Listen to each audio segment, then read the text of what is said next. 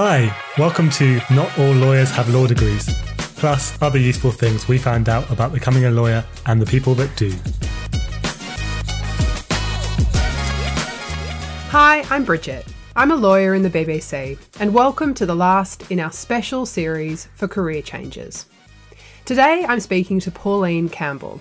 She's a senior lawyer at London Borough of Waltham Forest and the author of the brilliantly named and recently released book Rice and Peas and Fish and Chips. It was Pauline's dream as a child to be a lawyer, and she made her move into the law after a long career as a housing benefits officer. But I had to start off by asking her, why rice and peas and fish and chips? For me, growing up in Britain as a first generation, I loved rice and peas and fish and chips, which we would have every Sunday and Thursday evening. And fish and chips we would have on a Friday night. So fish and chips would be a Friday, Sunday would be rice and peas. It was our way of life. We had the best of both cultures, the best of both foods. And if I had to choose one, I couldn't.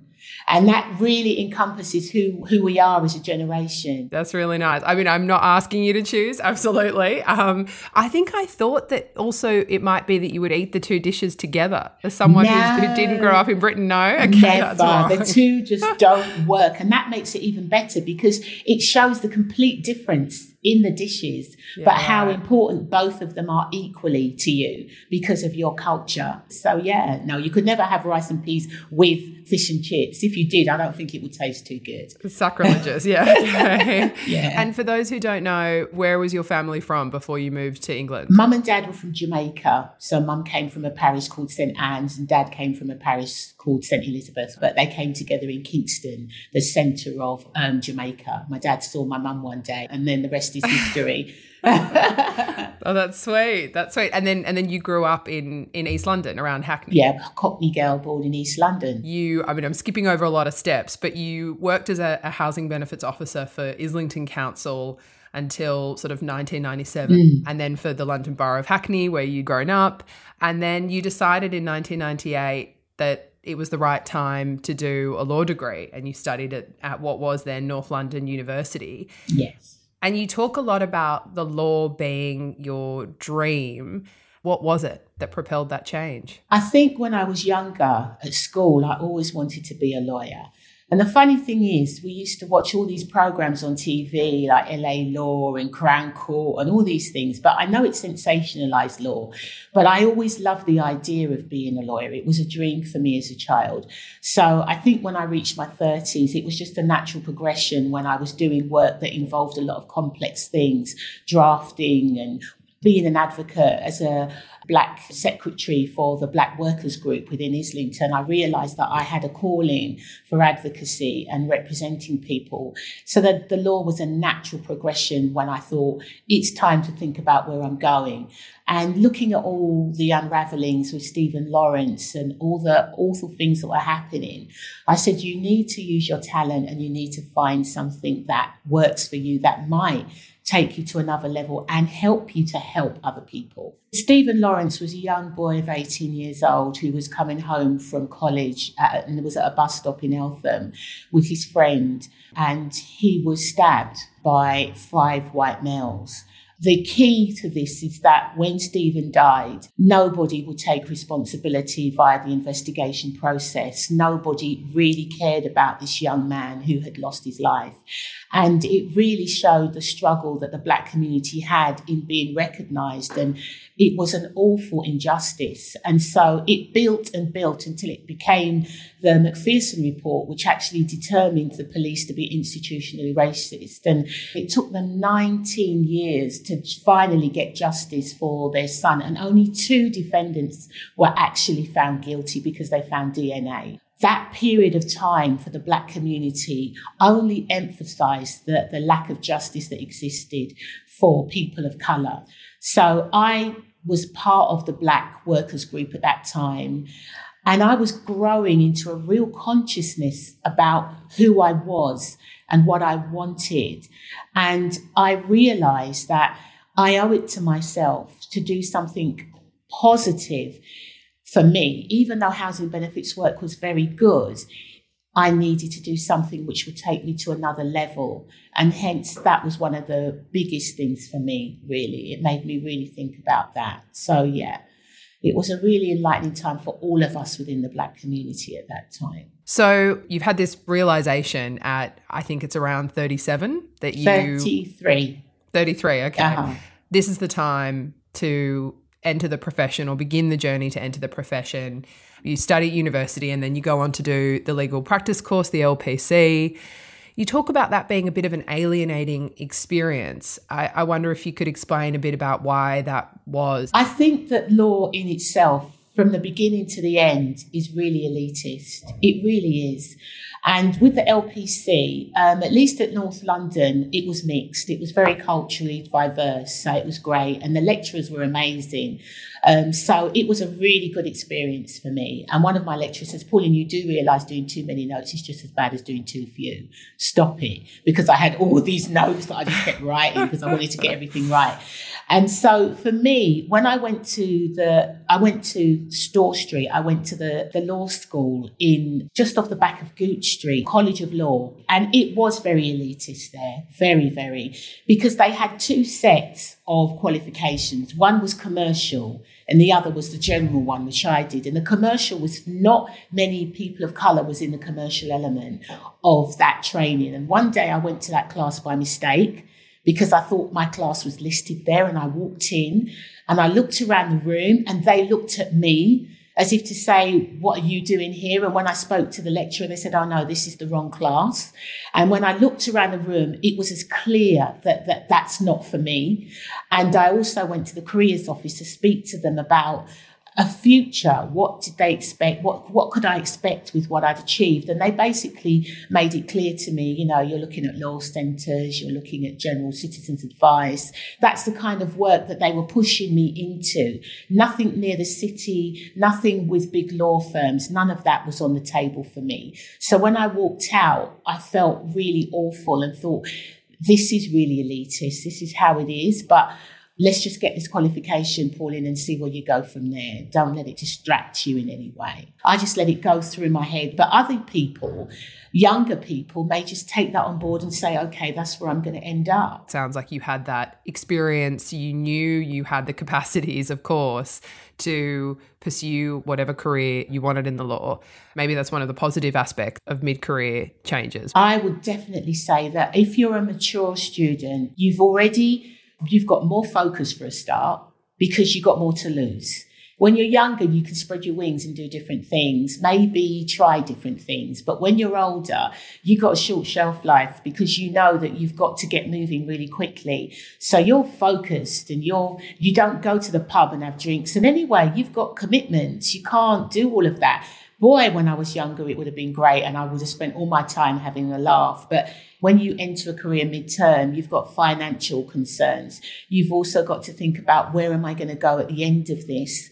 I've still got bills to pay. I've still got commitments. So you're more adamant that your future is significantly important because you can't afford to drop the ball, because you're risking so much by doing it at that time in your life. And when we talk about those commitments, I mean, people listening will know the cost of some of these conversion courses and the LPC and whatnot are just astronomical. And on top of that, as you say, you were working and studying. How did you do that? What was that balance like? You're literally on autopilot because it's kind of scary to know, I set myself up for 3 years to do this. Can I do 25 hours a week, plus do library work, plus catch up with all my... And so for me, I guess what I did was I just focused my mind on succeeding. That's what I did. And I just cut out social life. There was no social life. I lost quite a few friends and kept my close friends. But I couldn't go anywhere or do anything because my weekends were study. I had to keep my letters up. I had to make sure that I did what I needed to do in order to survive. So I would just do a lot of all-nighters for uni in order to keep up with the studies. So if you have something to do, you just do it all night. And then you try and catch some sleep when you can. Drinking a lot of coffee along the way, I assume, or something to keep you going. Because I don't like coffee. I love the smell, but I hate the taste. Oh, Do you see what I Pauline. mean? So there you go. Getting along so well, and then you say that. I don't know how you did it. I had my white Cavalier car. That was brilliant. That car took me back and forth, back and forth. I loved that car. It looked after me, let's put it that way. By the 3 years, though, the poor thing was absolutely knackered. So it just did its job. Yeah, carried you around town. Carried me around town. So you do all this study and you're making all these sacrifices, and then you apply for training contracts, which I think, as everyone knows, is one of the most difficult paths. You secured a training contract in the Magistrates Court in Kent. That's right, isn't it? Yes, that's right. That was the scariest part because everything else was down to me until that moment. Then I had to rely on somebody taking a punt on me, taking a chance on me. And that was scary because that is when I don't have any control over the process. All I can do is think about where am I going to go? And when I saw this, I sent applications to, I just got the Yellow Pages, and the Yellow Pages is effectively the book version of the directory, which is now online for everybody. If you want to get something, you Google it. There was no Google then. So I got the Yellow Pages and just wrote to every single solicitor. And 20 came back. And I kept it in a yellow folder, all saying no, but thanks, we'll keep you on our records. And then I saw this advertisement in The Guardian with a woman saying how she got a training contract as a legal advisor in the Magistrates Court. And what they wanted was people who had previous work experience, because they needed somebody who could hit the ground running. And it was perfect. I applied and got an interview, and the rest is history, really. I got the job and I was really pleased. But Kent was a million miles away from Hackney. So a magistrate's court, you're working on criminal, civil, I assume family and youth courts. Exactly. They're the four. So you cover those 4 seats. Yeah. And the criminal court is a mixture of everything. The remands, cases that go up to the Crown Court, murder, sexual offences, all aspects you deal with that and you send it up. You deal with the general traffic courts, which is a nightmare, a pain, a bore. Why is that? Because traffic courts, you're going through hundreds of offences, motoring offences, giving people 3 points, giving people 6 points, and then you have to go through the evidence. And it's just one of those courts. They have specialist courts now for that, so that's good. But when you do traffic courts, it was what you call boring. I found that the civil courts was great for me because I used to work in local authority, but they were the most complicated because they're called non-CPS. So effectively, they're not the Crown prosecution courts, they're local authority courts. And you get a plethora of all types of law in that court from local authorities. And no clerk likes to do those courts because it's just from left field. You don't know what you're going to get. So I would go into court early and I would speak to all the prosecutors and the defence and say, what the hell is this about? Look up the legislation and have it ready for the magistrates to advise them. But the hardest court was the youth courts and the family courts. Complicated legislation involved in youth. And dealing with them and getting those right was awful. Family courts, completely and utterly intensive when you're dealing with contact issues and families. And I was in one court where I spent an hour trying to persuade a father and a mother to agree on a contact. And they were arguing the whole time. But luckily, because I'd worked in an environment where I dealt with people on a regular basis in housing, I was able to get them to come to a middle road, but it took forever for them to do it. And you can see how angry families are, how angry two people can be when it comes to their children. But for me, it was the best training I could have asked for. Really, really good training. Yeah, what a way to cut your teeth in the law. Oh, yeah. And it also made me realise about my own insecurities because there wasn't many black defendants there. There was a 15-year-old girl who came to court and she was really angry, young black girl, and she was in the youth court and she was really angry with everybody and kicking off. And I was able to sit with her and talk to her about where do you want to go? Is this what you want? And you are so bright. Look at where you're going. And within minutes, she calmed down because she saw me. And it made all the difference to her. And the first time I saw a black male defendant, and I only saw a few, I went home that night and I cried my eyes out because I was the only legal advisor in the court who was a black woman. He was the only defendant in court who was a black man. And he was sentenced, and he kept saying, this isn't fair. I don't feel that I'm being treated right. And whether I agreed with the court or whether I didn't, I couldn't help being black. And I felt really, really strongly about how he was feeling. And I did my job. I did my job to the best of my ability. He got sentenced. And that night I went home, I cried my eyes out because I thought, I just don't know if I can do this. Can I do this? And it's something that you can't escape yourself. But after a while, I began to get used to the idea that this is law and you've got to try and separate yourself from it and just do the job. And that's what you learn to do. I imagine that is kind of the coping mechanism. If we talk about sort of what the courtroom looked like, you talk a lot in the book about a lack of inclusivity in the workplace. And there's one example I was hoping you could talk about around video conferencing.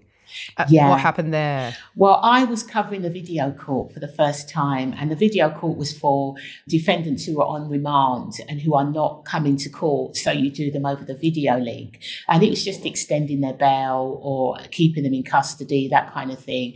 So when I went on the video link for the first time, the camera came on and I had a white shirt on and my black jacket, and I'm a dark-skinned black woman. And all you could see was my teeth and my shirt because the camera was so badly lit. It was awful. And when I went on camera, I didn't know what to do. I felt awful, not because I'm not proud of being a black woman, but because the picture was just so distorted that I heard the defendants laughing, I heard the security guards laughing, I heard the prison officers laughing. And when I looked at court, people were looking at me and then looking down. And I couldn't turn it off because that meant the court would have to end. And I had to see 4 defendants that day on the video link. So I had to keep going. And so for nearly an hour and a half, I had to go through that humiliation of these people laughing at me. And I was so angry, but so embarrassed and so humiliated. But I saw it through to the end. And as soon as the video link was over, I went straight to my manager and said, how could you do that? I mean, if you look at the picture, it's disgusting. And she was so apologetic. She said how sorry she was that it had happened. And within a week, they'd sorted out the lighting. Because I said, I refuse to go on that video link again until you sort out the lighting. Because I never want that to happen to me or anyone else. They sorted out the lighting within a couple of weeks. But what it showed me was when you are putting things together and you are putting this video link together, you completely ignore the fact that we are living in a diverse society. You only cater for white faces. You don't cater for any other faces. And hence, I had to go through that humiliation for you to change and understand what you did wrong. And that is the key to lack of inclusivity. We don't need to be in the room for you to think about us because we exist and we are part of society. So even if we're not a part of your current workforce, we may be. So you need to factor us into what you do. And that is key to everything because thankfully no one else has to be humiliated like that because of what I did. But I never have forgotten how I feel. I still feel that embarrassment and humiliation today. It's horrible. I'm so sorry you went through that. And as you say, it's an important issue around representation and probably one that's happened with the use of Zoom and other technologies throughout the pandemic. It's actually happening now in my office today. There's a basement downstairs where I've gone on Zoom and there's no windows. So when you go on camera, it is completely dark as a dark-skinned black person. And a week ago, I told them, we need to fix this. But today, this morning, the facilities manager approached me and said, we're getting webcams in, lighting webcams for downstairs. And we're going to see if that's going to make a difference. And if it doesn't, we're going to look at what we can do. And I said, thank you very much. This is what I want to hear. because it's not intentional. It's something when you fix that room up downstairs, just like Kent, you didn't factor someone of my skin colour into it. And you need to stop doing that. And so now they're beginning to get it. He told me this morning that that's what they're doing. And that's brilliant news because it shows people are listening. Oh, absolutely. And it's such a small thing, isn't it? A filter on a Zoom or other kind of video link, but it has such important implications for how people feel included or not in a workplace or a society. Exactly. I mean, if we move on to inclusive workplaces, so you qualify as a lawyer in 2005 at the age of 41, and I know one of your first jobs was in Hounslow, but then you also subsequently worked back in Hackney. So your first job as a qualified lawyer, you're in the prosecutions team for Hounslow Council. And you reflect on that as being a really positive experience, in part because the team really respected and recognised your previous work as a housing benefits officer. How important was that to you, that you had that experience and that gave you respect in that first job? I would say that it was crucial. Everyone is good at something, and every lawyer is good at something else other than the law. And you have to take the skills you have and bring them to the law. And for me, being a housing benefits officer for 14 years was a fantastic skill. It's an incredibly complex area of law benefits. And to understand it is a real bonus. So I brought all that experience with me, but I also brought my Cockney accent, which really made a difference because they had not come across the lawyer with a Cockney accent who was a black woman who was from Tottenham. It's not something Hounslow were used to. But that also meant that it wasn't about them and us. And all the staff were white. There was no black staff in the audit team at the time. It was just, so it didn't matter what colour we were. We had a mutual respect for each other because of our knowledge. So they were knowledgeable in their area. I was knowledgeable in mine. And I took all my experience and shared it with them.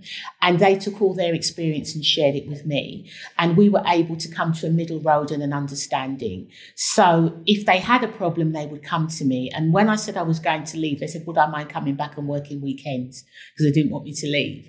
But it was an enlightening experience. But I loved the respect that I got from them.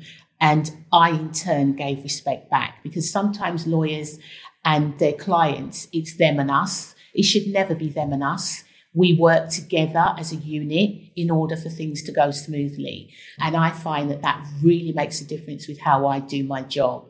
Personal skills is so crucial to becoming a good lawyer. If anyone's listening thinking, wow, I want to do this as well, I want to change careers and enter the legal profession, what advice would you have as a career changer? I would say that the first thing you need to be clear on is that you're committed. Is this what you really want? You've got to be really clear on what the requirements are at the end. Because if you want something and you're passionate enough, nothing will stop you. What I will say to you, and this is the best advice I can give, is if you make the decision, you must be strong in your resolve because you will get self-doubters.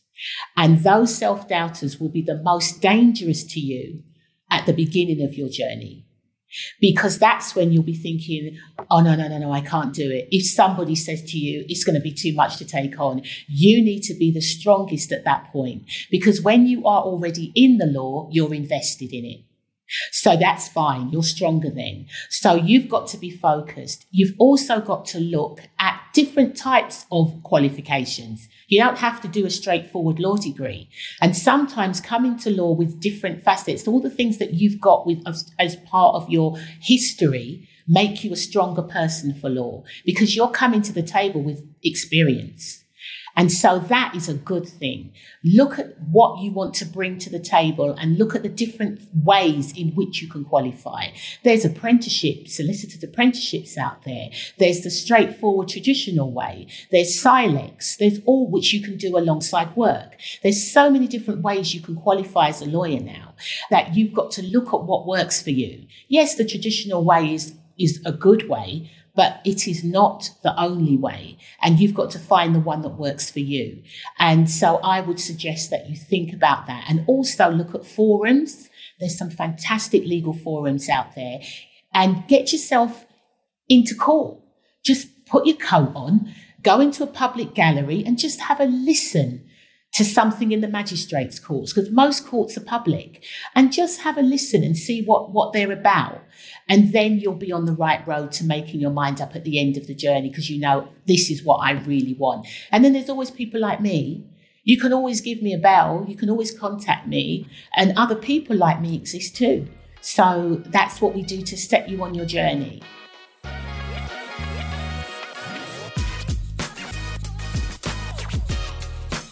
That was Pauline Campbell. And now I'm joined by my colleague Kush from BBC Legal. Hi Kush, how are you going? Hey Bridget, how's it going? Good. Kush, I found the title of Pauline's book, Rice and Peas and Fish and Chips, so interesting. And clearly there was a lot of thought that went into it. Were you also really captivated by it? Oh, from the beginning, yeah. I mean, for me, it kind of really resonated, because the idea of having two foods and two cultures and not being able to choose one was really interesting. I mean, for me, I think it would be paneer and pie, or paneer and pizza, maybe. But same concept. I completely agree. I won't make the same mistake of asking if you're supposed to eat them together, because now I know you're not.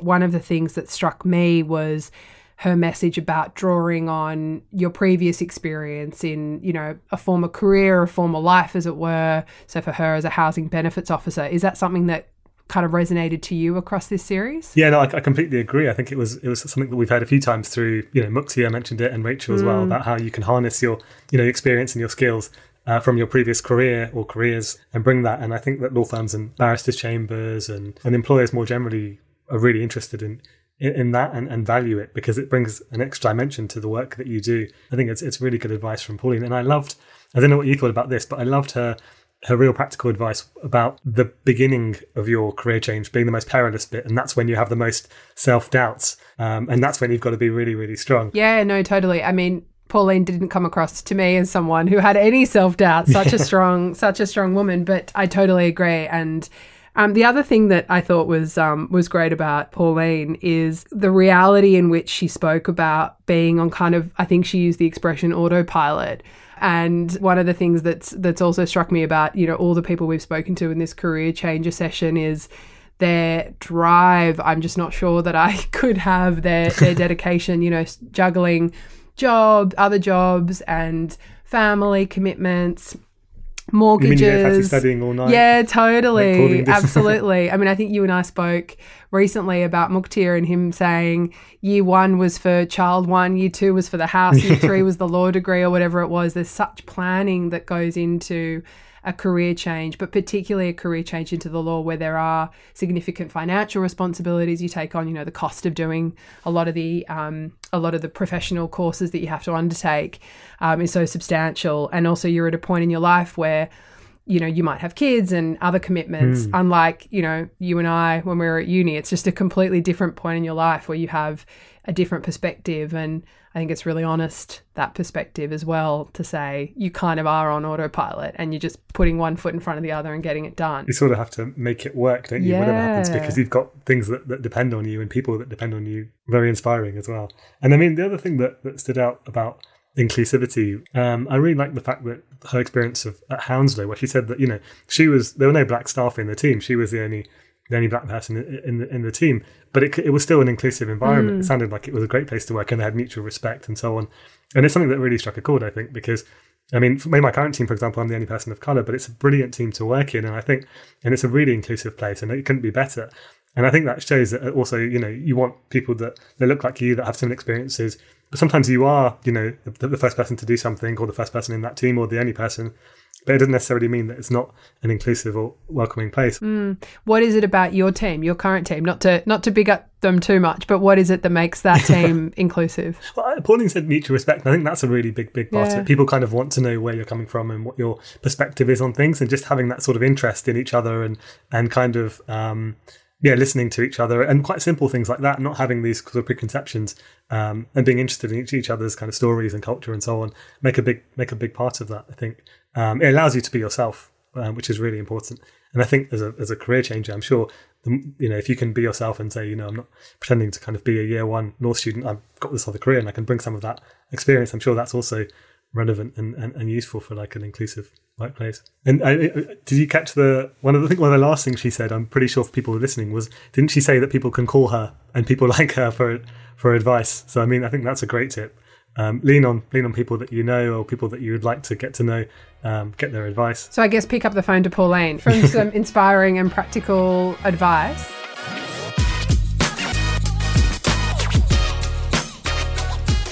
So if you're interested in a legal career in local government, or another one that Pauline mentioned was a court legal advisor role, we've posted some useful links in our show notes. You can find more episodes on Apple, Spotify, Acast, and everywhere you find good podcasts. Do get in touch with us on Instagram. Just search Not All Lawyers Pod and use the hashtag #NotAllLawyers. So that's it for this mini-series on career changing into law. We hope you found it useful. It's really true. Not all lawyers have law degrees. So with a special thanks to our producer, Troy Holmes, and our executive producer, Lucy Moorman, and of course to all our fantastic presenters and guests. This has been Not All Lawyers from BBC Legal.